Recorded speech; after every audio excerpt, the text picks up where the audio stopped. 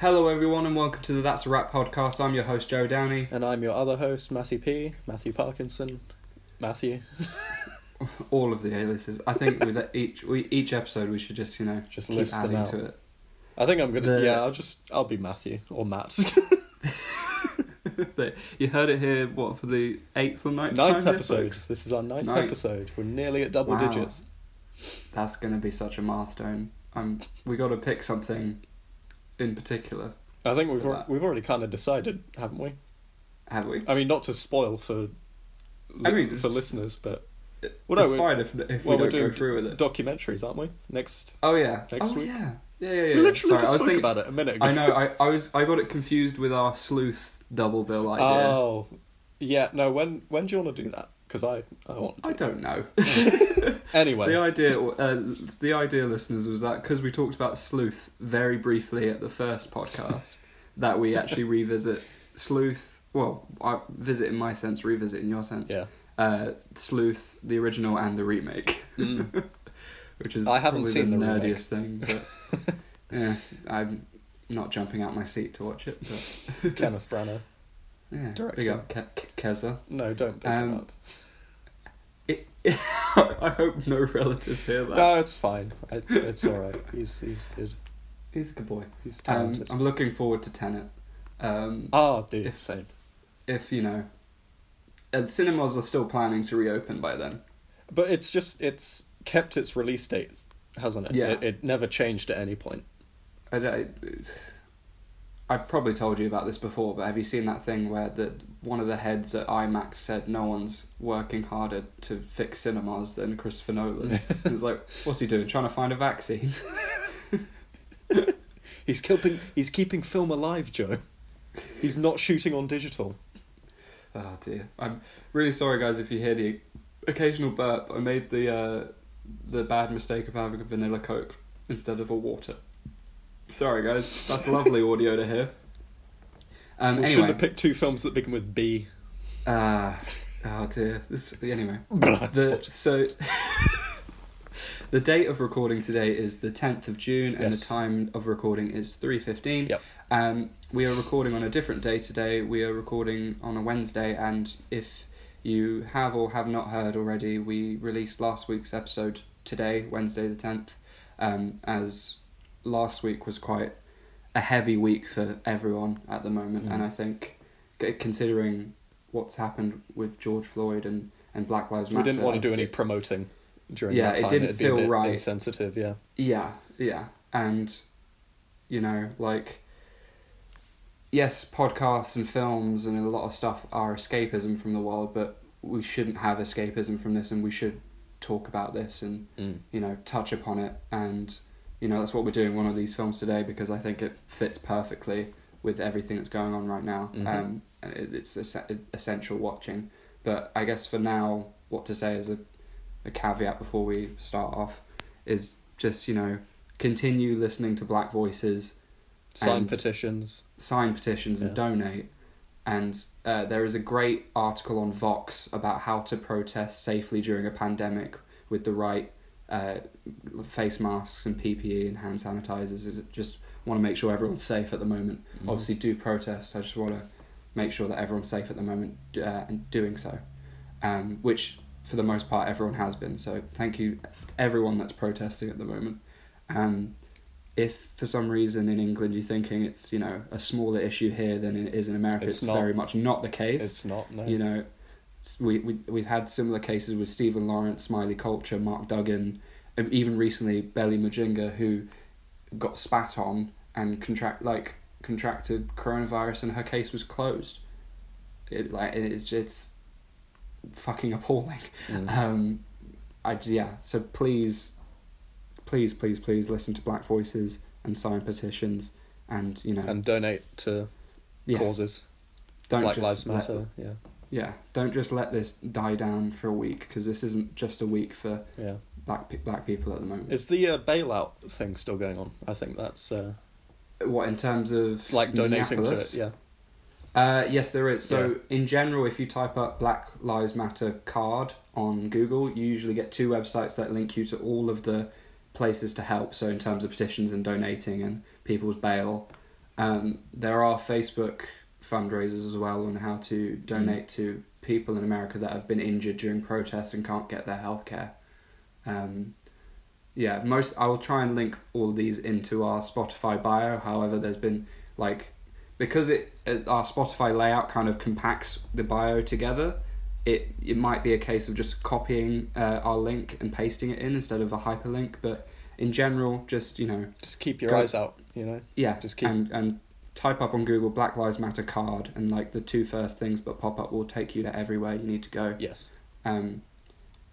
That's I think mainly what I wanted to say. Just continue listening to Black voices, and educate yourself. Watch black films, read books. I think in general this film is one of my favourite films, but I think this film is essential viewing and especially vital right now. So we'll just get into it immediately. The first film of the day is... actually, before we get into the film, in general, the theme of this, we were trying to decide as to whether or not it's underrated films or overlooked films or just hidden gems, because the underrated term is a bit... I think we agreed on overlooked in the end, didn't we? Because not all of them are necessarily underrated, the ones we're talking about, but they're not as recognised, I think. They're not in the public eye a lot. Yeah. Right, so I say overlooked / hidden gems, would you say, or...? Yeah, well, I mean, we'll get on to what I think about all the films later, but right. I wouldn't call all three maybe hidden gems, but I would definitely say that they're overlooked and lesser known, and you should check them out, Definitely, broaden your view. Yeah, and with this episode, these three films today are available on Netflix and Amazon Prime. Yes. So and they might not be for much longer, so... True, that's the thing with Amazon Prime, is the limited viewing. Fickle, yeah. But should we get off into start off on the first film today? So our first film today is Blind Spotting, which I believe came out in 2018, I think, yeah. Yeah, around that time. Sorry guys, excuse me. Why did I pick this drink? I'm sorry. Made a mistake. I really did. Could you describe the plot for me, as I forgot to copy and paste it into my notes? So this is a film that's set in Oakland, I believe. Yes. And it's our main character is played by Daveed Diggs, and he's on parole. Basically, he's just been let out on parole, and he's got 3 days until his parole ends.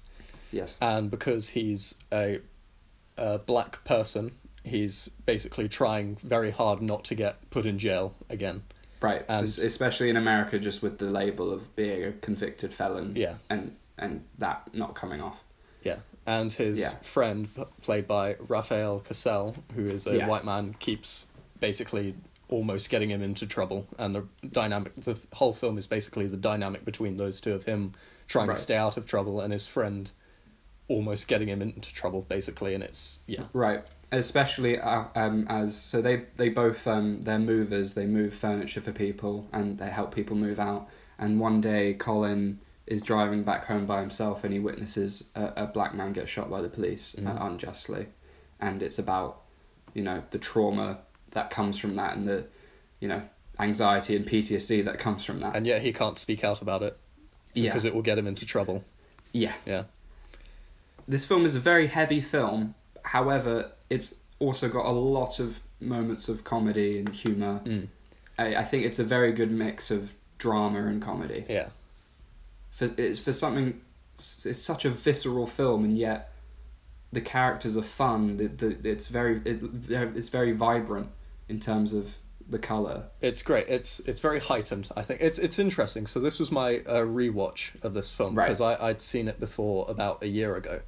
And I liked it a lot. I thought it was a lot of fun. I thought it was a great film. I thought its message was very well told. But I think on second watch, I realised how much of a masterpiece it was, and I didn't get that on first watch. I enjoyed it on first watch because, like you say, you appreciate everything about it. But I think it's just little things you come to appreciate more on the second watch. So I think, obviously, to distill this film down to its core components, it is basically the dynamic between these two people. He's trying to stay out of trouble. His friend's getting him into trouble, and it deals with it it builds tension so well in that, because 100%. Yeah. It's almost like it's Hitchcockian, isn't it? I know you funny. Don't like director verbs, but it's it's funny you mention that, because one of my notes is that there's a really nice Hitchcock type shot in a graveyard. Yes. So basically, the film usually goes about how Colin's day-to-day life is and his routine, and a lot of his routine involves him like waking up and going for a run, and as you know the days go on and he's had this incident happen, it shows how that routine gets slowly changed and how he gets more traumatized and starts to see things. And there's a great shot that reminds me of a shot of that Hitchcock did in Strangers on a Train on the tennis court, which is, I don't know how to explain the shot itself, but it's this nice tracking shot. But there's a similar shot in Blind Spotting in the graveyard where it shows the amount of like black people he sees in graves, and it's a perfect shot. It's great, yeah. Yeah. It's really well done, and it's ironic because there's a scene where they talk profanity about Hitchcock. they say fuck Hitchcock. Yeah. I love it. A little bit of irony there. They're like, so there's a scene where Rafael Casals trying to sell some hair straighteners to a hairdresser, and she was like, you know, don't put me on edge, I hate suspense, fuck Hitchcock, fuck M. Night Shyamalan. And it's a hilarious scene. But yeah, I realise how serious we sound about this, which is contrasting, you know, the humour in this film, but like, it really is a fun film, despite it being heavy. What I love about it is that, because I love films that are as entertaining as they are informative, or they find a way to be entertaining through being informative. Because, like I said, it's a very... Like, I was talking about how this film distilled down to its elements is about these two characters, and it's so efficiently told, in a way. The tension builds so well. It kind of, when I saw it for a second time, it kind of reminded me of A Serious Man, the Coen Brothers film, because it's about... I don't know if you've seen it yet, but it's basically the same thing about this guy who's just trying to be good, but is constantly tested by the world around him.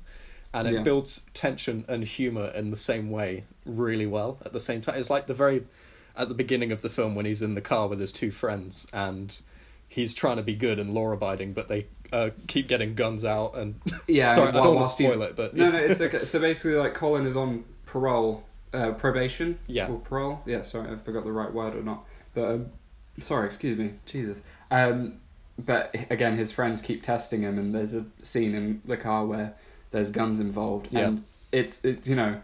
It's suspenseful for him, but it's played comedic. Yeah, it's kind of and like... it's like literally a farce, the perfect mix. Yeah. It's like heightened, but it's not ridiculous in that sense. It's a very, very well-balanced film, I think. It's just so well told. And there's also little things as well, like how the tension's built. Like near the end, one of his characters gets into a fight, which obviously puts him on edge. But then to build on top of that, a car alarm goes off, which puts him on edge even more. And it's just subtle... little things like that, which I really loved about this. It's really, really well done. Yeah, definitely. And it gives you anxiety. The performances in this film. So Daveed Diggs and Rafael Casal not only produced it, but they wrote it as well as starring as the two friends. And their performances are so good. They are, aren't they? Because we both saw an interview with Rafael Casal recently. Oh my God. And he's so different in real life to how he is in the film. You would think... The performance is done so well, you'd think he speaks like that and is like that in general. And yet he's the polar opposite in real life, and it just, you know, shows range. He's in Bad Education with Hugh Jackman recently. I want to, it's meant to be a really good performance. I want to check it out just to see what he does next. In general, I really want these guys to write more films together and see what they do next, because Daveed Diggs, you may know him from Hamilton or...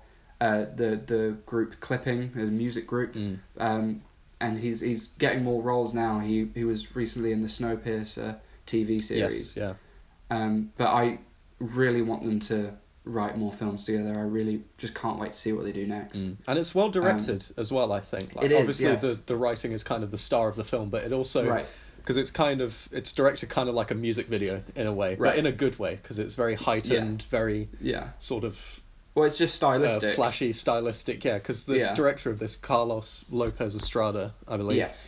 He's directed a few music videos in the past, and I think, is this his first feature film? This is his first feature, and he's got a new feature coming out soon. Yeah.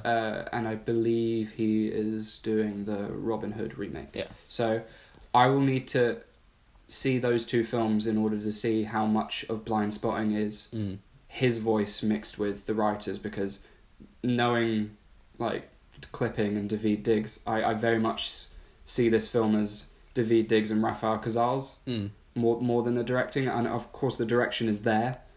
I just need to see more of his voice in other films. I know what you mean. Yeah, the writing is kind of more it's more sort of noticeable, and it kind of is, like I said, it's the star of the film. But again, yeah, it's really, really well directed. Like there's a shot that I didn't notice the first time, but I noticed on a rewatch when, like we said, because he sees the main character, Daveed Diggs, sees a guy get shot by a policeman, and that shot where you see that happen, it's so well framed, because you have him in the truck, then you have the police officer shooting him, and then you see in the mirror of the truck the guy getting shot, and it's all there in one shot. Oh, it's really good. It's just perfect. I'm not doing it justice by explaining it, but it's go see it. In general, like, out of all the films today, I'd say this is the film I 100% implore people to watch. I've been absolutely like harassing people to watch this film because it's on Netflix and it's getting a bigger audience on Netflix, but when it came out no one really saw it. It didn't make a lot of money, and it's not even hugely popular on Netflix at the moment. And I think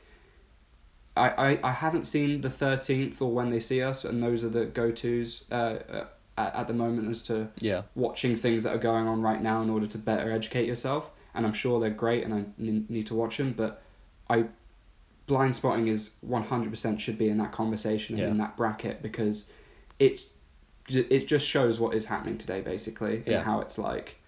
And even just some other... So it has other themes that, you know... To better talk about them, I need to learn more about them, but the way it deals with gentrification, particularly in Oakland, and then also cultural appropriation as well, is just... One, dealt with comedically very well, and then just it's very layered at the same time. Especially with the character of Miles, who he's white in a predominantly black neighborhood, and they talk about how Oakland has been gentrified, and they often joke about how it's been invaded with hipsters. Yeah. And how Miles has struggled to be considered respected amongst his friends, and that he's worried about being thrown in that bracket with the quote unquote hipsters, and it perfectly just deals with race relations, in my opinion. And the suspense from that scene with Miles and some quote unquote hipsters is just perfectly built up. Yeah. And just the relationship between Miles and Colin, played by Daveed Diggs, is just perfect. Yeah. And there is the struggle of this character of Miles being a liability, but they've been best mates for life, and he's very loyal to him, and it's it just shows that they have this really strong friendship, and that even if he's volatile, he's there for him. Yeah. And he can't necessarily help him in certain situations, because then Colin has the risk of going back to jail. And Daveed Diggs was talking about it in the interview that we were watching, how certain parole laws in America, like, you can go back to jail for just walking a pit bull. Yeah. Because of certain states not allowing that. And he didn't, and certain people, like, he was talking about a real life situation where a person didn't know that until, their parole officer offhandedly told that. And there's a great scene with a parole officer in this film where, like, he tells Colin, it's your last day in this halfway house, but you will always be a convicted felon, and how that, that's just like a dark cloud that looms over him. Yeah, yeah. And it's dealt with so well. It's really good. I've made some notes, because there are a few quite subtle motifs in the film throughout that I noticed on the second watch, but didn't on the first watch. Like, I think I was telling you the other day, there's a motif with trees that I didn't notice on the first watch, but did on the second. So there's a scene in the film where they go, because they go to someone's house to move some photographs for this guy. Right. He does these big framed portrait photographs, and one of them, he explains, is of oak trees, I think, that used to grow in Oakland but don't anymore because they've been built on and stuff like that. Right. And it seemed like it was, again, trying to be a metaphor for the oppression of minority culture in Oakland. And then the metaphor, the motif is revisited later on when they're at a party, and there's one of them has a table that's made of a stump from an oak tree, and it's kind of like I don't know. And the guy that owns it is like he's like, oh, I've only just moved here, but I feel like I found my calling in Oakland with this Oakland tree and amongst the people that actually live there, and it's like it was interesting because it's like because the stump of the tree, it's sort of him saying like he acknowledges that there is racial oppression, but he doesn't do anything about it. He's kind of just saying like, oh, look at this cool stump I have, even though it's representative of a dead tree, you know. Right. Yeah. It's so good. Sorry, go ahead. No, I was just gonna say there's another one again where they're moving these portrait photos, and there's I think I told you about this. There's a portrait of a black man, and there's this like red bar over his eyes. Yeah, like the red covering tape. Yeah, and it's like I only noticed that on the second watch. It's just little things like that really make it. Yeah, and another motif I like in this film is. It's said in the dialogue how people only listen when it sounds pretty. Yeah. And because basically there's two scenes where Miles tries to sell stuff because they're trying to make more money outside of moving, and in order to sell what he's selling, he raps about it and makes it sound pretty, and basically that motif is brought up when they talk about the real issues, and it's like they'll only listen when it sounds pretty, especially with like. Because Miles and Colin, when they move stuff, they often freestyle rap to themselves. They'll freestyle about what's going on just to get through the day. And, for other films where a character is to, just outright say the themes, it wouldn't fit. However, because these characters are rappers and are rapping about it, it fits. And especially towards the final scene. The final scene is golden. We won't spoil it, but we won't. It's great. I agree. Do not do what people did with Marriage Story and watch a scene out of context on Twitter or YouTube, because the final scene does pop up on YouTube when you type the film, and you just shouldn't watch it out of context. You need to watch the final scene after the whole film, and it's just the perfect amount of suspense. I've seen this film three times, I guess. And I still feel on edge when watching that scene and watching a lot of this film. It's gone into my top 4 or 5 favourite films. It's great. It's really well done. It's just perfect in my opinion. And I was worried about talking about it in terms of I'd just be gushing over the film, but I can't implore people to watch this film enough. No, I agree. I strongly recommend it. And that whole thing you were saying about they only listen when it's pretty, that's kind of... It's a metaphor for the whole film, really, isn't it? Because the film delivers because the film looks pretty. In a very entertaining way, yeah. And it's kind of self-cynical in that sense, but... Definitely, yeah. Very, very good. So here's Joe's fun fact of the day.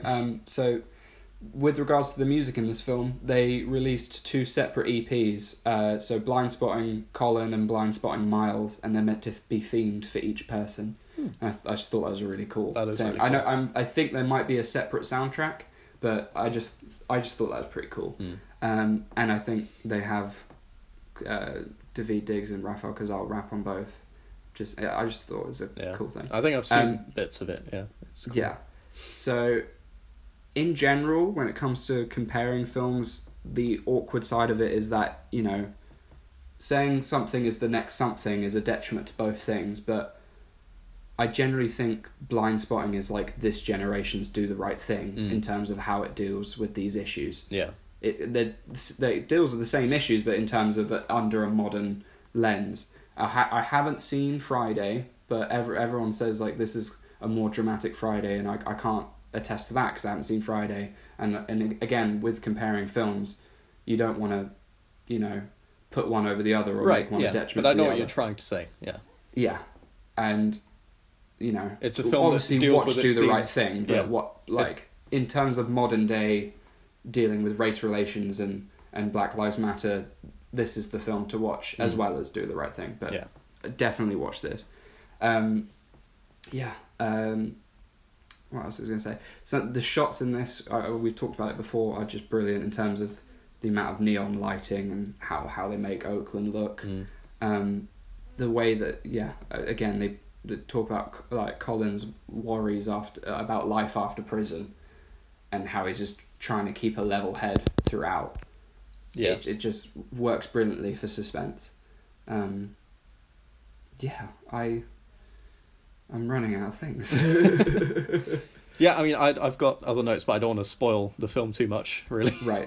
Okay. Just like things about scenes. But yeah, honestly, I agree. I can't recommend this film enough. It's very, very good. Yeah. And watch it a couple of times, I would say, because... Oh, definitely. It works on rewatch, definitely. Yeah, there's a lot of subtle things in the film that warrant a second watching. Definitely, yeah. I mean, yeah, it's on Netflix. You have no excuse, guys. And it's not that long either. It's 90 minutes. No.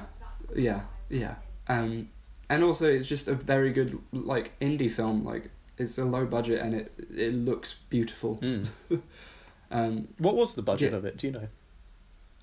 Funnily enough, I don't. But I just know, in comparison to other films, it's on a lower budget. If you want an interesting double bill this with Sorry to Bother You, which is also set in Oakland and is about similar issues. They were filmed around the same time. They were released in the same year, I think, weren't they? Yes, yes. I think that would be a really nice double bill. I still have yet to see Sorry to Bother You. Watch it. I tried to watch it. Crazy. I've got it on DVD, but my DVD doesn't work, so... Oh, okay, fair enough. It's on Canopy. Oh, okay, excellent. Yeah. I'll give it a visit. Yeah. I really can't wait to see what they do next. It's going to be hard to top this, I think, because they've... Yeah, of course. Yeah. But it depends on whether or not, they write their next film with Carlos Lopez Estrada directing, or if they write for other directors, or if they direct themselves. Yeah. And I'm looking forward to seeing what the director does next. I completely forgot what I was going to say. something. Just continue watching whatever Daveed Diggs and Rafael Casal do next. So Rafael Casal is in Bad Education. Snowpiercer, the TV series, has had mixed reviews, but Daveed Diggs is just a great actor, and I highly recommend checking out whatever he does. Listen to Clipping. There's great albums. He's great in Hamilton, What's also great about this film, just one last thing, is that, so in the interview we watched with Daveed Diggs and Rafael Casal, they pointed out the fact that they wrote this film, like, nearly 20 years before it was released. And it's still prevalent And they issues. basically didn't change it. Like, I think they said 90% of it was first draft, so it just shows that, these issues aren't changing. I mean, same thing what I was saying with Spike Lee. Is, these issues were talked about in Do the Right Thing and Black Klansman. And that was 1989, Do the Right Thing, so it's like, 30 years ago. It's maddening. And, just, we can't afford to get desensitized to this, because it happens countless amounts of times where it can be desensitizing. We shouldn't be desensitized to this. We shouldn't have to. We can't escape from this. We got to acknowledge this. So please, just keep signing petitions, keep donating, protest safely. Safely. Sorry. Sorry. I just my energy at the moment. That's okay. It's been last week was hard, and in general it's just really grey today, and while this film is very visceral and dramatic, please watch it, because it's eye-opening in terms of how things are right now, and it's just a great film, and more people need to watch it. They do. That's all. It's overlooked. It's the most overlooked film on this list. Yes, I'd say. It's on on Netflix. I would say so. I give it, we don't do ratings usually. I give it a 5 out of 5. If you want to better educate yourself on things that are going on right now, please watch this film. Great performances, great soundtrack, great cinematography, great writing. Everything fits together. Everything's really well. great. That's my wrap up with Blindspotting. Yeah, I mean, I would just mirror that, basically. Watch it multiple times. Yeah. Just go and see it. You won't be bored by it. It's not like it has serious themes, but it deals with them in a way that's very accessible, and right. It's a very good watch. Yeah. I think I can hear your mum, Matt. That's my sister. Oh, I'm sorry. Hopefully you guys have listened to it'll be uploaded today, our previous episode with Teresa Parkinson. That was just one of my favourite experiences on the podcast. Oh, she enjoyed it as well. She had a very good time. It was such a good episode. It was so interesting hearing more about Polish cinema. Yeah. And yeah. I certainly learned a lot. So listeners, if you've just listened to this episode and not the previous one, I highly recommend it. We will, from now on stay in line with our regular scheduled programming. It's just, last week was just not the right time to be promoting at the moment. Mm-hmm. But yeah, I hope your mic doesn't pick up what your family are talking about. I'll be alright. Yeah, it'll be fine. This is where, something scandalous pops up. I did tell her I was recording, so it's fine. Oh dear. Right, should we go on to our next film of the day? Yes, let us go on to our next film. So this film is not The Senator. This is Bernie. It is Bernie. I was like... Why the Senator? Is he the Senator of California? Bernie Sanders? No? I'm an idiot. Oh. I was doing a really dumb Bernie Sanders joke. No, it's alright. Don't worry about it. Where is he the Senator of? I should have known. I'm not sure. Anyway, it's not Bernie Sanders, but it's called Bernie. It's about Bernie Tide rather than Bernie Tider. Bernie Tider. Yes. Not Tide Pods. He's not a Tide Pod. He is... Nope. I was going to say he's a murderer. Anyway, so this is a Richard Linklater film. What year did this come out? 2011, I think. 2011. That's what most sources say, yeah. Yeah, it's kind of a mockumentary dark comedy about Bernie Tider. It's a true life story about a funeral director / a guy that embalmed bodies, and in general this really upstanding member of the community in Carthage, Texas, which is a very small place in Texas. And I was worried about whether or not how much of this plot we can talk about, but we can because it's a true story. It's said in the description as well. The main twist. Well, not really twist, but yeah. It's not a twist in terms of it's a real life thing. So basically, Bernie Tider was this very flamboyant, upstanding member of the community in Carthage. He just loved giving to the community, and he was the local funeral director. He directed plays. He did everything, and he was known as like the nicest guy in Carthage. And at some point he met Marjorie Nugent, who was supposedly the worst person in Carthage and that everyone in Carthage hated. But it's about their like unlikely friendship and how that kind of goes pear-shaped when she eventually drives him up the wall, and he, in his nice character, does something out of the blue and he kills her. And it's a dark comedy about the gossip around that and Bernie Tider as a person and the people around him. Would you say that's pretty much what it is? Yeah, I would say that's pretty much what it is, yeah. Right. My main takeaway from this film is that if you like Jack Black, watch this film. It's a great Jack Black performance. He doesn't do a lot of dramatic performances, and this is a dark comedy. This is kind of comedic, yeah. Yeah, but he's doing a lot, and he's the main highlight for me. He's even doing some great accent work and whatnot. But he spent a lot of time with the real Bernie Tider. He did, in preparation for this. I wanted to get into the ethics behind this film. Yeah. I don't know whether this film is for Bernie Tider or against Bernie Tider. I'd say it's absolutely for him. Right. Absolutely, because the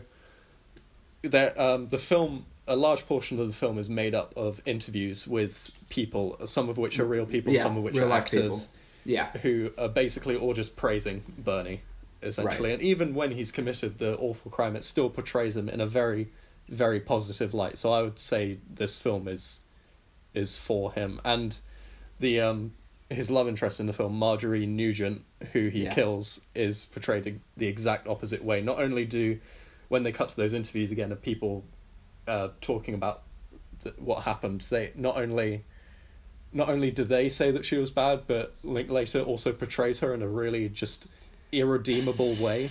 You know, she has no redeemable qualities in the film. Right. Which is so strange because I watched a interview. If you type up DP30, Richard Linklater and Jack Black, and it's an interview about that. I think it's that video. Anyway, there's a bunch of interviews with them too. He said he wanted to, tell this film through the gossip, through gossip, so that the viewer can judge for themselves as to whether or not it was a right thing or a wrong thing. However, a lot of the gossip is, the townspeople in Texas just berating Marjorie Nugent and saying, I would have shot her for like $5, and I guess that's where the comedy comes from, and it is a dark comedy. However, I'd say it's way more for Bernie than it is for Marjorie. I found it all to be kind of surface level a bit. Like I wasn't a big fan of this film. I thought as a comedy, it wasn't that funny. There were 2 lines of dialogue that I've written down that genuinely made me laugh. that aren't spoilers. So there's a line at the beginning when they have these interviews with people, and one of them is talking about how great Carthage is, and they bring up this book that says, oh yeah, Carthage is so great. It appears in this book called Greatest Places in America, Volume 2. And it's like, I found that kind of funny. And there's another one where after he's killed Marjorie, someone's ringing him saying like, oh, where's Marjorie? I haven't spoken to her in over 5 weeks. I've left her 11 messages. And I thought that was kind of funny as well. Apart from those 2 lines of dialogue, I didn't find it that funny. I don't know, like a lot of it came down to the pacing of it, I think, because a lot of the first half of the film is basically just introductions to these 2 characters. It's just people saying, Bernie's lovely, Marjorie's a piece of shit, and a lot of the film is just that, really. And then when you finally get to the killing, it feels kind of out of place, like it wasn't set up properly. And I know it's probably what happened, but I think, as a director and a writer, you should probably go the extra mile to, because it kind of harkens back to our discussion we had in a previous episode about being entertaining as well as being informative, as well as telling the truth. And I think this film probably leans more towards being informative, because I watched it and I thought, this is just ridiculous, this film. But then I realised how accurate it was, but I still wasn't convinced by it. And I don't know if that's because of how Linklater directed it, or because of the weird pacing of it. I don't know. What did you think? In terms of how they dealt with did you it, enjoy the film? Did you think it was? I enjoyed it. It doesn't have a lot of staying power. No. I was like, similar to another film today, I was struggling to come up with notes for it. So I'm just getting into it a little. My housemates are being loud. I'm telling them to be quiet. There we go. I heard another door slam. Sick. I'm a massive Jack Black fan, and I love it when comedians give dramatic performances. So that's the main reason I went to watch this film. I'm really silly. I didn't know Shirley MacLaine was in The Apartment. Oh yeah. And I was just like, that is an actor's dream. My dude. Yeah. I'm sure Jack Black was having the time of his life being her scene partner. I think the performances are good for the most part. I like Shirley MacLaine, even though her character is, stereotypical. I think, she's evil. It's a poorly written character, but Shirley MacLaine is a very, very talented actress. Yes. So. Yeah. It mixes real life people with actors in a mockumentary sense, similar to not mockumentary for the other examples, but similar to like Safdie brothers and Scorsese. But in this one, it's a mockumentary, and for the most part, it works with Jack Black and Shirley MacLaine and others, because they're not in a lot of scenes with real life people, except for one with Jack Black at the end with a person named Kay Epperson. Yeah. But when Matthew McConaughey shows up and he's acting with the real life people, it didn't work for me, because I just see Matthew McConaughey. I don't. It was odd because I don't see the character. He's on the poster for the film, but he shows up in like the last third of the film. doesn't Right, it? and I think they wanted to do that as like a looming thing of like, show Han Solo at the end, Nah, or show I think Chris Evans later on. I think it's more cynical than that. I think it was just because of star power, and they thought, hey, this maybe. guy's well known. Let's slap him on the poster. So not necessarily in the sense of Matthew McConaughey and Jack Black have worked with Richard Linklater before, and I think he likes just to work with the same actors again. Yeah. For 12 years. Just it worked with Jack Black. It didn't work with Matthew McConaughey, and that's not a diss to Matthew McConaughey.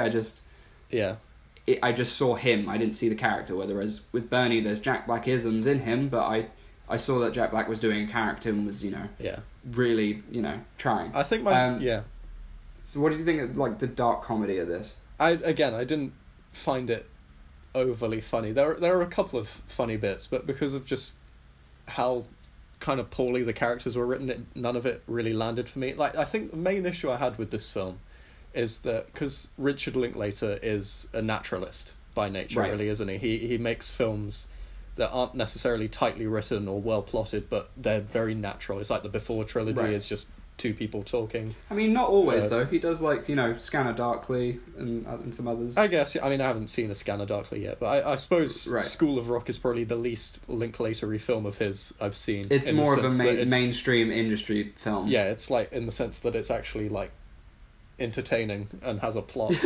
I don't mean it like that. But, like, no, I think Richard Linklater's a very good director, and I respect what he's doing. He's you have a lot of directors like this who strive for naturalisms, like Noah Baumbach and Mike Leigh. I'm not dissing that at all. I just think it went a bit too far with this film in particular, because I think he was relying solely on the people he interviewed for this film, and it's like you can also write. I think if you don't know that watching it, it doesn't really work if you don't know it beforehand.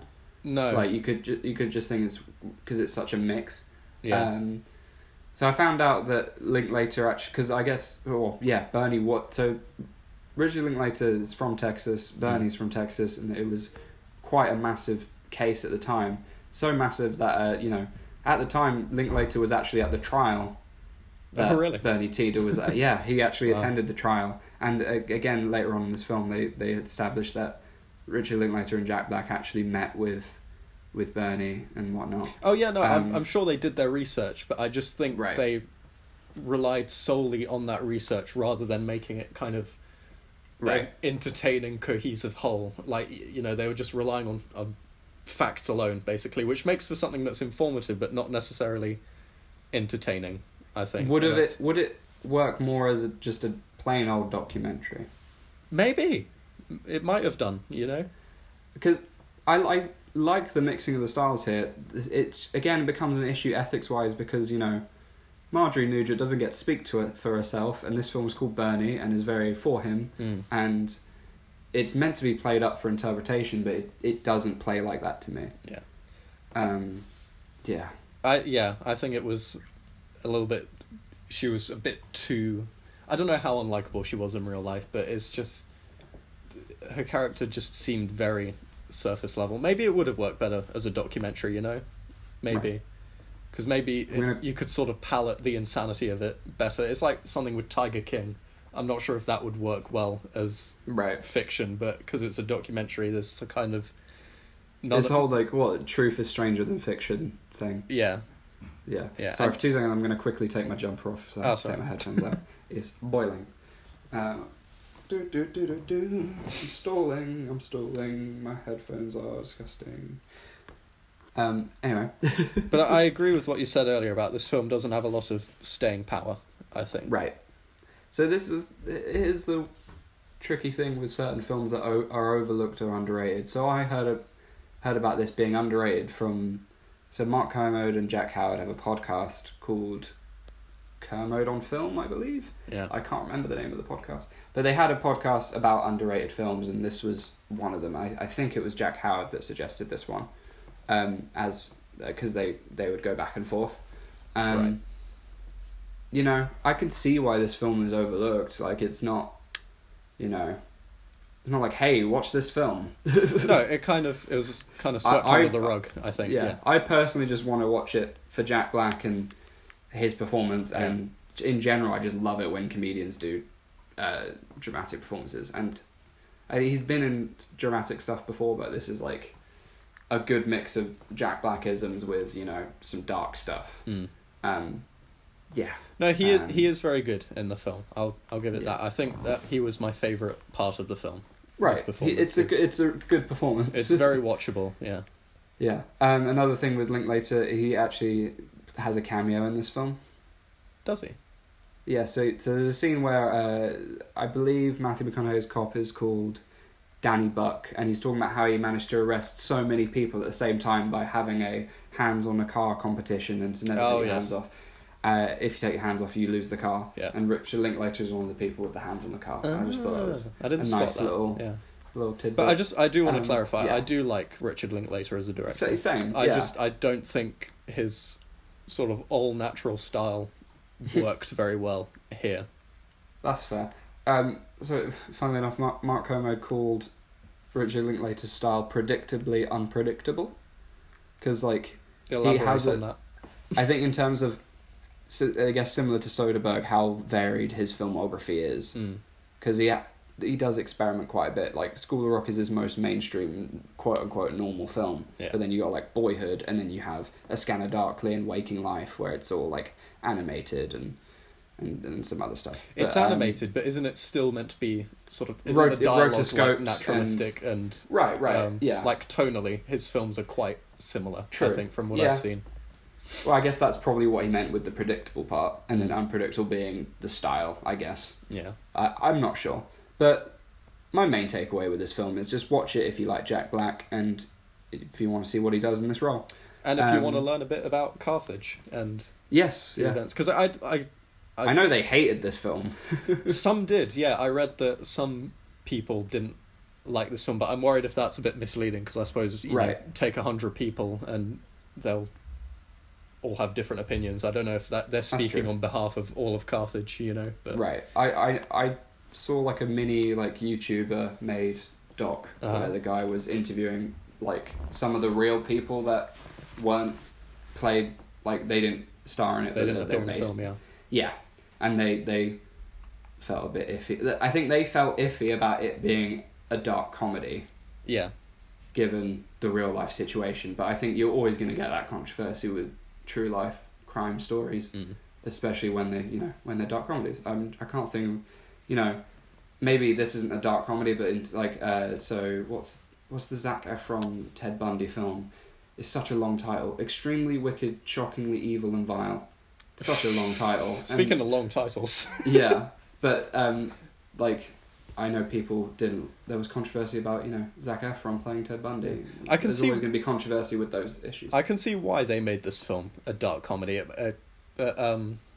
It's because the guy has so many occupations and is such a nice guy, but at the end of the day he killed someone and had someone in a freezer for 9 months. Right, but also just like at the end of the film they have the trial with him, and even though he's confessed, he said I did it, I killed her, they're still like, yeah, we're gonna have a trial anyway because we're not quite sure. And I think that's kind of the comedy element. Well, the idea that they had to move. Yeah, they had to move the trial to a different state because Carthage loves Bernie so much. Yeah, exactly. I think that's where the comedy element comes from. It's sort of like, this guy is so well liked, even though what he did was they're like, let him unambiguously illegal. Yeah, let him do what he did. Yeah. So I can see the comedy element in that, because it is kind of like a farce in a way. It is kind of, you can derive comedy from it. I don't know how respectful it is to the characters, not so much to Marjorie, really.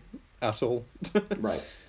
Maybe a bit to Bernie. Again, I don't know what the real Bernie Tidet's thoughts were on this. Am I saying his name right? But yeah, Bernie Tidet. So I think he's still in jail. His case has been reopened a different amount of times, but yeah, I don't know if he's seen it or not. Right. But yeah. I bet he has seen it. Yeah. Because he works so closely with Jack Black. I imagine he's probably seen it. Yeah. Yeah, sorry, I just got a massive email pop up being like it was an application email, and they were just harassing me to finish it. Anyway, so you mentioned extremely long titles. Shall we get into this? Speaking of long titles, our last film to today. Should I do the first half of the title and you do the second half? All right. So, this film is The Assassination of Jesse James. By the coward Robert Ford. Rob Ford, just Rob. They're like, Just we're not Rob. putting it Fuck ERT. It's Robert. They're like, Robert is too long. I said Robert. No, it's Rob Ford. Oh my god. Is it? Yeah. There's the only like short part of that title. I can't get anything right. No, it's okay. I'm pretty sure okay. it's Robert, but okay. Anyway. The Assassination of Jesse James by the coward Rob. Long title. Long film. It's a very long film. Anyway, sorry, real quick.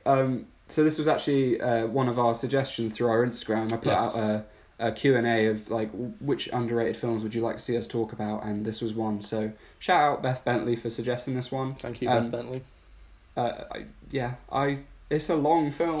It is very long. So just a little bit of what this film was about. It's about Jesse James, who was an outlaw in the sort of in the Wild West in the 1840s, I believe. Right. In that sort of time, and he's a very, very famous outlaw, kind of a mythical figure in the eyes of the public, and Robert Ford, played by Casey Affleck, wants to be a part of his posse, basically, so he gets recruited by... Sorry, I forgot to mention, Jesse James is played by Brad Pitt in the film, and it's all about the dynamic between Robert Ford and Jesse James in build-up to his inevitable assassination. Luckily we don't have to worry about spoilers because it's in the title. It's in the title. Yes. Spoiler alert: there's an assassination. Yeah. But, yeah. Sorry, I keep getting burnt. Anyway, I'm good. I'm alright. I'm fine. Yeah. My first note on here is just the word slow burn. It's quite long. I enjoyed this film overall. I think it's very well directed. It captures the sort of mythic atmosphere of the Western genre very, very well. I think Andrew Dominik, who directed it, did a good job, and obviously, elephant in the room, Roger Deakins is. I think we said he's the real star of the film, isn't he? Yeah. When this got suggested to me, my main takeaway was like, yeah, Deakins. Yeah. It's one of his most beautiful looking films. It's one of his. So there's a very famous scene where Jesse James is robbing a train, and you just see the silhouette of him with the smoke in the background. It's a very famous scene. Even if you haven't seen the film, I think you'll probably recognise the scene. But apparently that was one of Deakins' favourite points in his career, crafting that scene. Which you can see why, because it looks fucking gorgeous. There's one shot in here that I really like, and I don't know what the effect is, and I've seen it in some other films, and I really wish I knew how to properly describe it, but there's a moment where Casey Affleck, who's playing Rob Ford, is splashing water on his face, and there's this weird like slow-mo shutter speed thing, and where it just looks way more intense than it should do, and I don't know how to describe that effect, but I've seen it in other films, and I wish I knew what it was and how to do it. But yeah, if you get to the point where he's washing his face dramatically, and you know what it is, let me know, because it looks great, and that scene builds tension rather well. Yeah. This film was originally 4 hours long. Fucking hell. They had a 4-hour cut played at Tribeca Film Festival, and I know Deakins wants that cut to be released, but Andrew Dominik's like, nah, I'm good. What, today still? He said recently in a I think either his podcast or an interview. Because this film came out like 13 years ago, so yeah. But I think he was saying that he wanted like Criterion to release the 4-hour cut, and it's long enough as it is. Like it's a great slow burn western, yes, but it's long in the tooth. I feel like I need to watch it a second time because, like you said, it is a slow burn. I liked it overall because, like I said, it's very well directed, and I think the dynamic between Brad Pitt and Casey Affleck is very good when they're on the screen. Definitely. They're both excellent in the film, and they do a good job in the scenes with each other. But the film also spends a lot of time with characters that we don't really care about that much, who are played by sort of lesser known actors. Because I know Sam Rockwell and Jeremy Renner in this, but there are also some other actors who play some lesser characters who are important for the plot of the film, but we spend quite a bit of time with them, and it kind of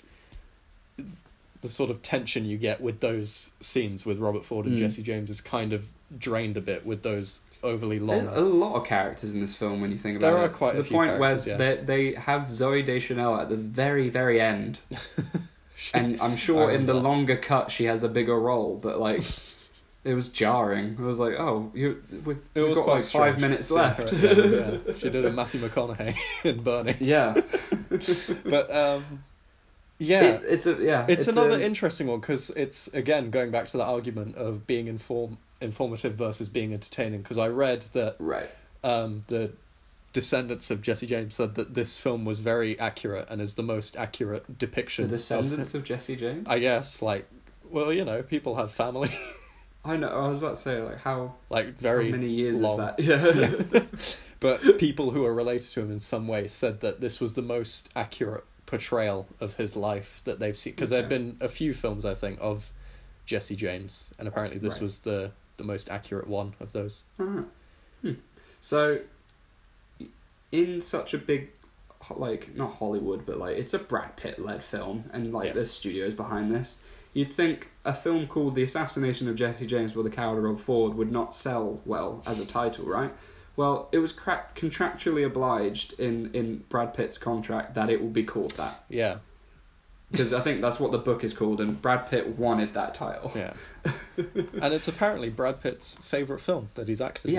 Yeah. It's a really good Brad Pitt performance, and it's a character piece. Good job, yeah. And there's a lot. I probably need to watch it again. I think I do, because there are some different themes, and I saw a video about the editor of the film. Dylan Titchener, Yeah, talking about how, you know, having a character like Jesse James talk about suicide is such a contrasting thing, because his character is meant to be rather tough, and he's talking about it in a supportive way. He's not, you know, being I don't know how to word it, but like it was a very like juxtaposing scene, considering. I guess in general it's they're talking about Jesse James later on in his life when he's contemplating, you know, suicide, and his vision is being impaired and he's getting older. And it goes quite well with the other characters trying to kill him, I guess, doesn't it? Right. Because the whole point is that Robert Ford finds out that part of his posse realised that there's a price on Jesse James's head. Right. So they're conspiring to kill him, and it's sort of the tension that builds between who will get there first, you know? Yeah. And I wish they'd spent more time focusing on how that affected sort of the character relationship between Robert Ford and Jesse James, because Robert Ford at the beginning of the film, he idolizes Jesse James, and I think finding out this information is such a crucial thing, but it never seems to be that. It's focused on, but it's kind of because the film's quite meandering. It never felt. It's quite slow. As punchy. Yeah. There was some shots in here that were straight up like a Terrence Malick film, with like the hand in the wheat field, and it's funny. It's very meant to be like a poetic film, and it has, you know, narration about Jesse James. And his life. That kind of adds to the atmosphere, I think, of the Western genre, the narration of it, and it's funny you mentioned Terrence Malick. So I read a review of this film where someone said that, Roger Deakins is so good in this film. His cinematography is so great that it's almost as good as Terrence Malick's. And I was like, That's like saying, oh my God, Michael Jordan is so good. He's like Larry Bird. He's great. I've been watching Last Dance, so I'm just all for the basketball comparisons right now. Oh, this pizza is amazing. It's almost like a quiche. I love it. I could go all day. But do you know what I mean? It's kind of like, who are you really complimenting when you say that? Right. Yeah. I haven't seen Andrew Dominik's other films. No. And I need to, and I'm very much looking forward to the Marilyn Monroe biopic he's doing. But I think in this film, like, we are joking about Roger Deakins being compared to other things, but Roger Deakins really does, like, he's the main, apart from Brad Pitt and Casey Affleck, like the performances, I think Roger Deakins is one of the main draws for this film. Yeah.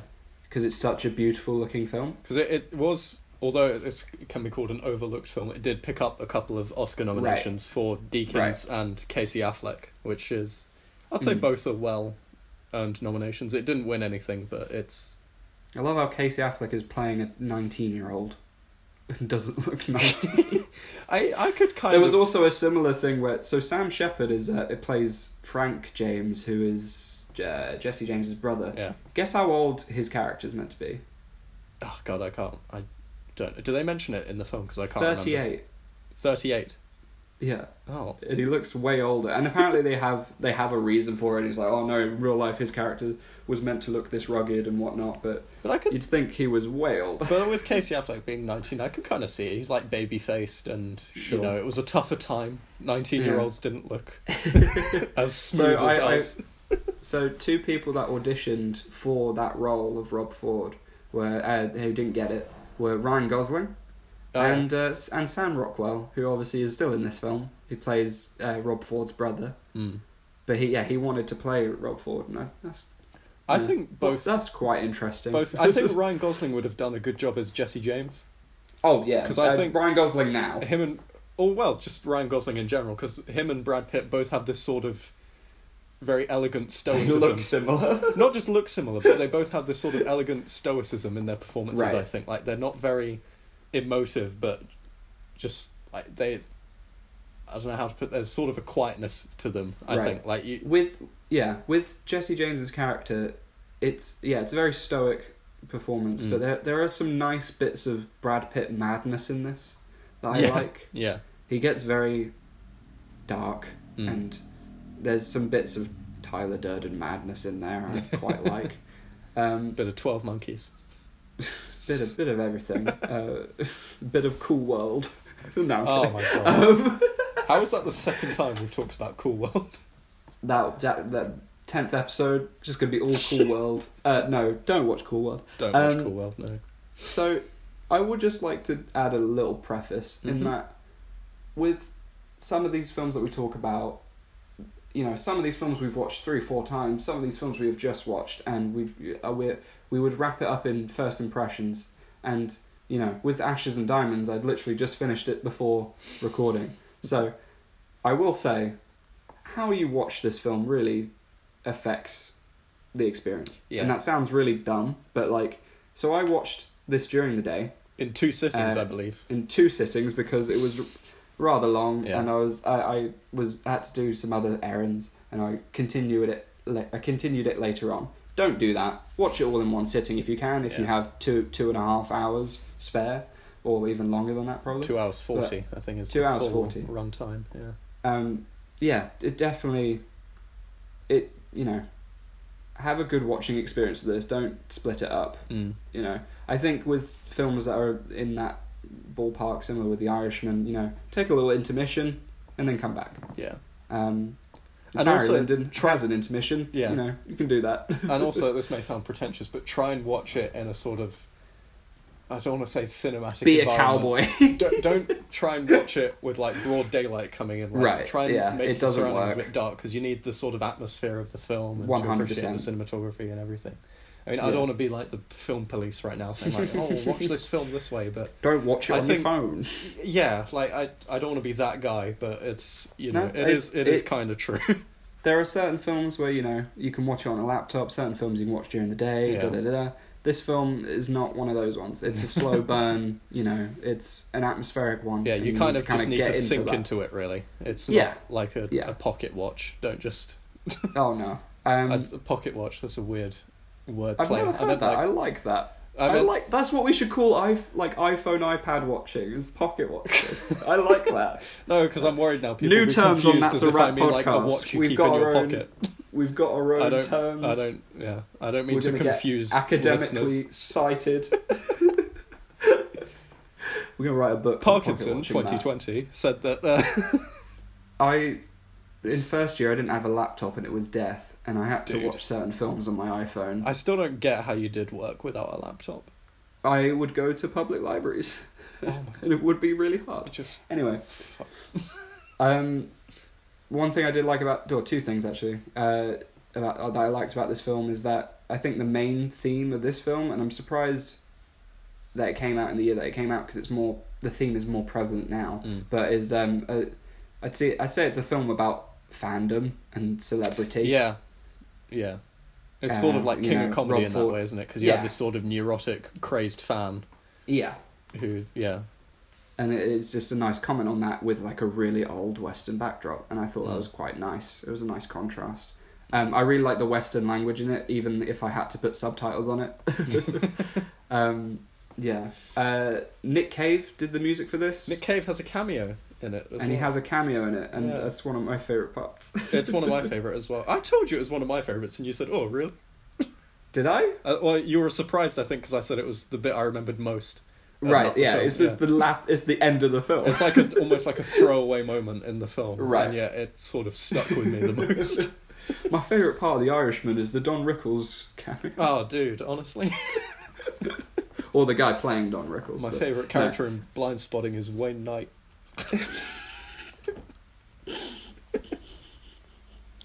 Oh dear. My favourite part of Bernie is Richard Linklater's cameo. So much riffing. Yeah. So much riffing. So much. It's great. That's what people listen to us for. Why do you think this film was overlooked? I'm not sure. Maybe because of its length. I mean, it was a very strong... It's a long time. It's not, like, super mainstream. I think it's not the most mainstream, and also I think it's just because it was overshadowed by other very big films that came out that year. So what else was nominated that year? So There'll Be Blood, No Country for Old Men were, like, the two big hitters that year. Right. And funnily enough, those were the two films that Jesse James lost its Oscars to. Okay. Juno was another one. You had films like Atonement and Michael Clayton, which had George Clooney in it.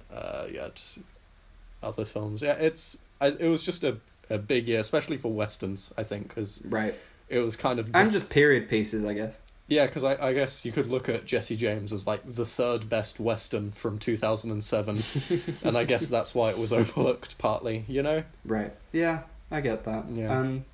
I think my main takeaway from this is if you like Roger Deakins, if you like Brad Pitt, watch it.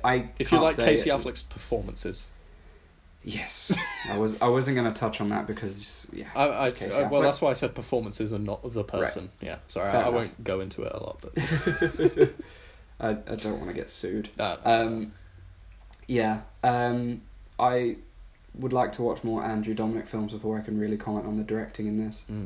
He hasn't directed many films, has he? He's got, but these two. I'm looking forward to the two films he's got coming up. So the Marilyn Monroe one. The Marilyn Monroe one with Ana de Armas in, and he's also got a film called War Party with Tom Hardy, and I realise that rhymes. Kind of. I'm looking forward to see what happens with that. He also has a Nick Cave documentary that he did because they're quite close friends. Oh. So I'd like to watch that. I think that thing. I think it's called Remembering My Friend or Remembering Our Friend. That's interesting. And I think it's about Nick Cave, his life and how his life was when he lost his son. Yeah. So, yeah. I find it weird that this film has made me just want to learn more about Nick Cave. And I guess going into that whole celebrity theme, I don't know. Like, that's a weird takeaway. It's like, this film's cameo has made me... probably means it doesn't work as a biopic. It's like watching Amadeus and saying, "Oh, that really makes me want to know more about the guy from Ferris Bueller who was in the film."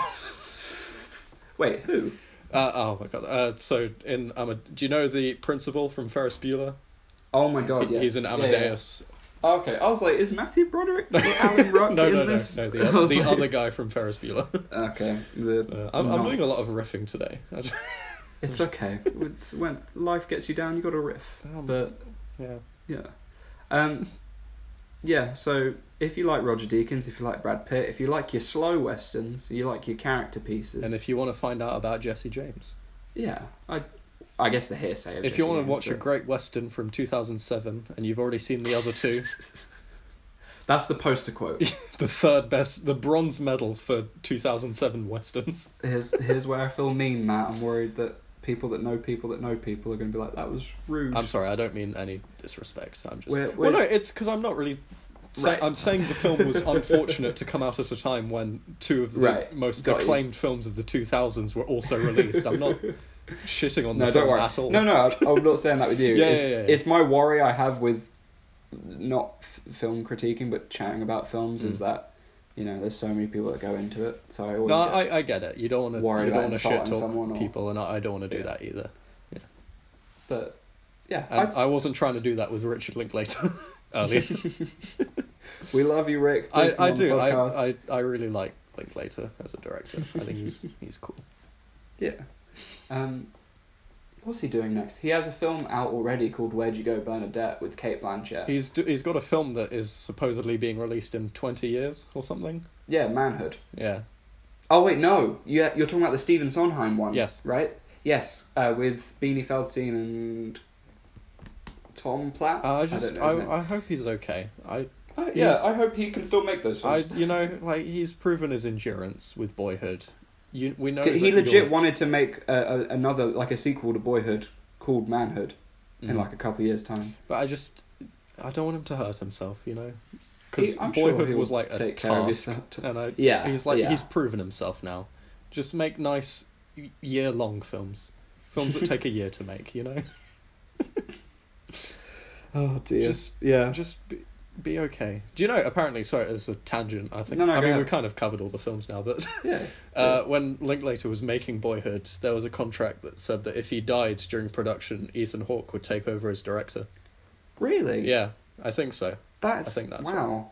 Because Ethan Hawke has writing credits on some of the before trilogy. He does, yeah. But I don't know if that's in terms of the actors improvising so much that it's additional dialogue, or I think Linklater actually did go to them for write your story for your character, actually have a piece in it. So I think I don't it's know. a case Maybe with most of his films, isn't it? or. It's like with Boyhood, they didn't really have a script; they had an outline for each year that they did it, and it's like I know the film was nominated for Best Original Screenplay, and it's like, does it count?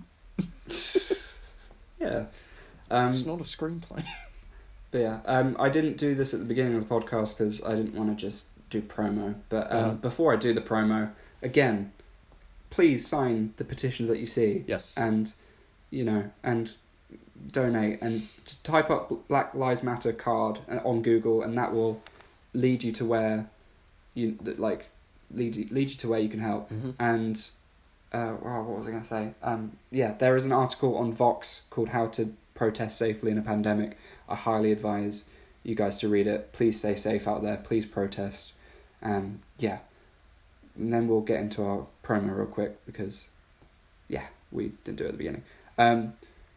So we have an Instagram page, which is TAW Podcast. So if you guys ever, in general, want to recommend us films or topics for us to talk about, send us a DM there. Our DMs are open. You can suggest whatever you want. We'll be doing more stories with different themes. So, like recently we said, what are some underrated films you'd like to see us talk about? And we talked about one of those today. So you never know. So I highly recommend you guys do that. We also have a Facebook page, so if you type up That's a Rap Podcast or TAW Podcast, we'll be there. So just make sure to give us a like and a share because it really helps out the show. Spotify, listening platforms that we're available on, quite a lot, and I found out that more people are using the other platforms at the moment, which is quite interesting because I thought, Spotify was the reigning one. I thought it was as well. Yeah, so we are available on Spotify, Anchor, Breaker, Google Podcast, Pocket Cast, like with your Pocket Watch thing earlier, Overcast, and Apple Music. I'm never going to live down Pocket Watch, am I? I hope that becomes an academic term. Oh my god, it was just... Can you imagine the podcast gets cited? I'm not even that proud of it, because I'm just worried now people confuse it with a watch that you have, like a pocket watch. Oh yeah, that's why I kind of dismissed it. But if you want to keep it, sure. Can you watch films on those Apple Watches? Probably. I'm surprised that something has been made for that. I want to watch Dunkirk on a... there was a bunch of memes about The Irishman, wasn't there, when it was released, about people watching it on a treadmill or on a microwave with the caption just the way Scorsese intended. And it's... I love it. You can do anything nowadays. What's the weirdest device you've watched something on? I don't have an interesting answer for this. I've interrupted my promo just for this.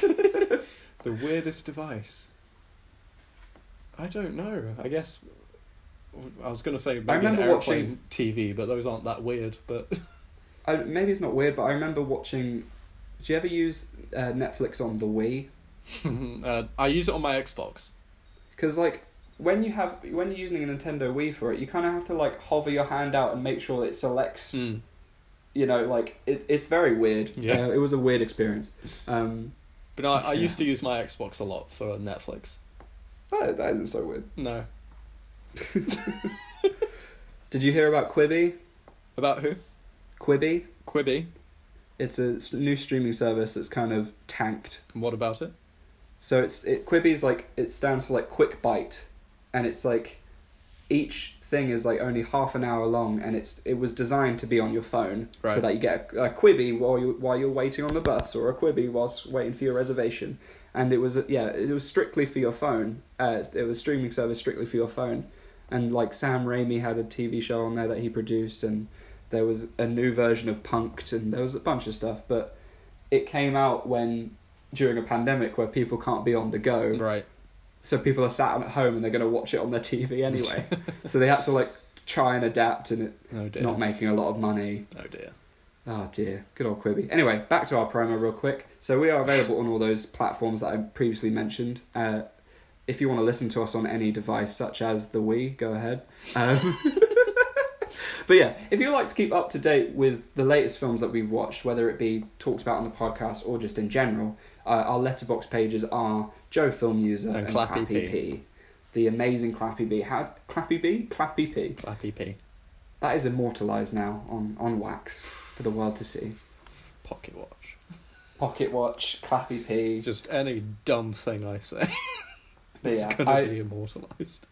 Definitely check out the previous two films, but I'd say my 100% recommendation is Blind Spotting. It's same. I would say like 100% recommend Blind Spotting.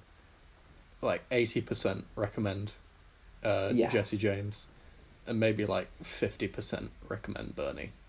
Yeah, definitely. I know those percentages don't really mean anything. I'm just basically saying, yeah. Should we check our percentages? We can check our stats if you want. Sure. Do you want to do it right now on the episode? I'm sure. So this is what I was saying with like the other platforms. So we have 89% of us on Spotify. We have 4% listeners on Anchor, 3% on Google Podcast, and 4% on other. So Spotify is the dominant one. Yeah, but the other, like Google Podcast didn't pop up until recently. Right. So that was quite interesting to see. 60% UK audience, 20% United States. So if you guys are in the States, thank you so much for actually listening to two Bournemouth and people talk about film. And 10% Canada and 10% Germany. So like, thank you very much, guys. We might get some Polish listeners from hopefully by the time our Polish episode comes up. Yeah, I just wanted to say a quick thank you to everyone that's listening, because it's just really nice. We've had some direct messages from people who've expressed their thanks and their appreciation, and we just love it, you know. People are lovely. I love just being able to talk about films with my mates, and I love that people, you know, are watching the stuff we're talking about and, you know, sharing their opinions, and I just love the engagement that we're getting. And I'm just I'm incredibly thankful. You know, we don't get paid doing this or anything. We just love talking about films.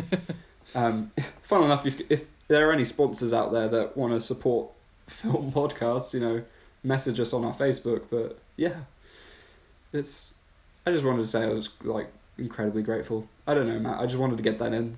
No, I completely agree. I'm also very grateful. You know, this is something we enjoy doing a lot, and I'm glad other people are enjoying it as well.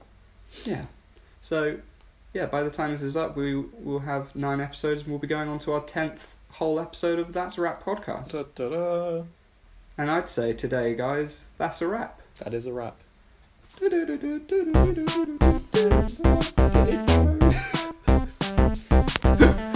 I'm going to stop recording. Oh, what?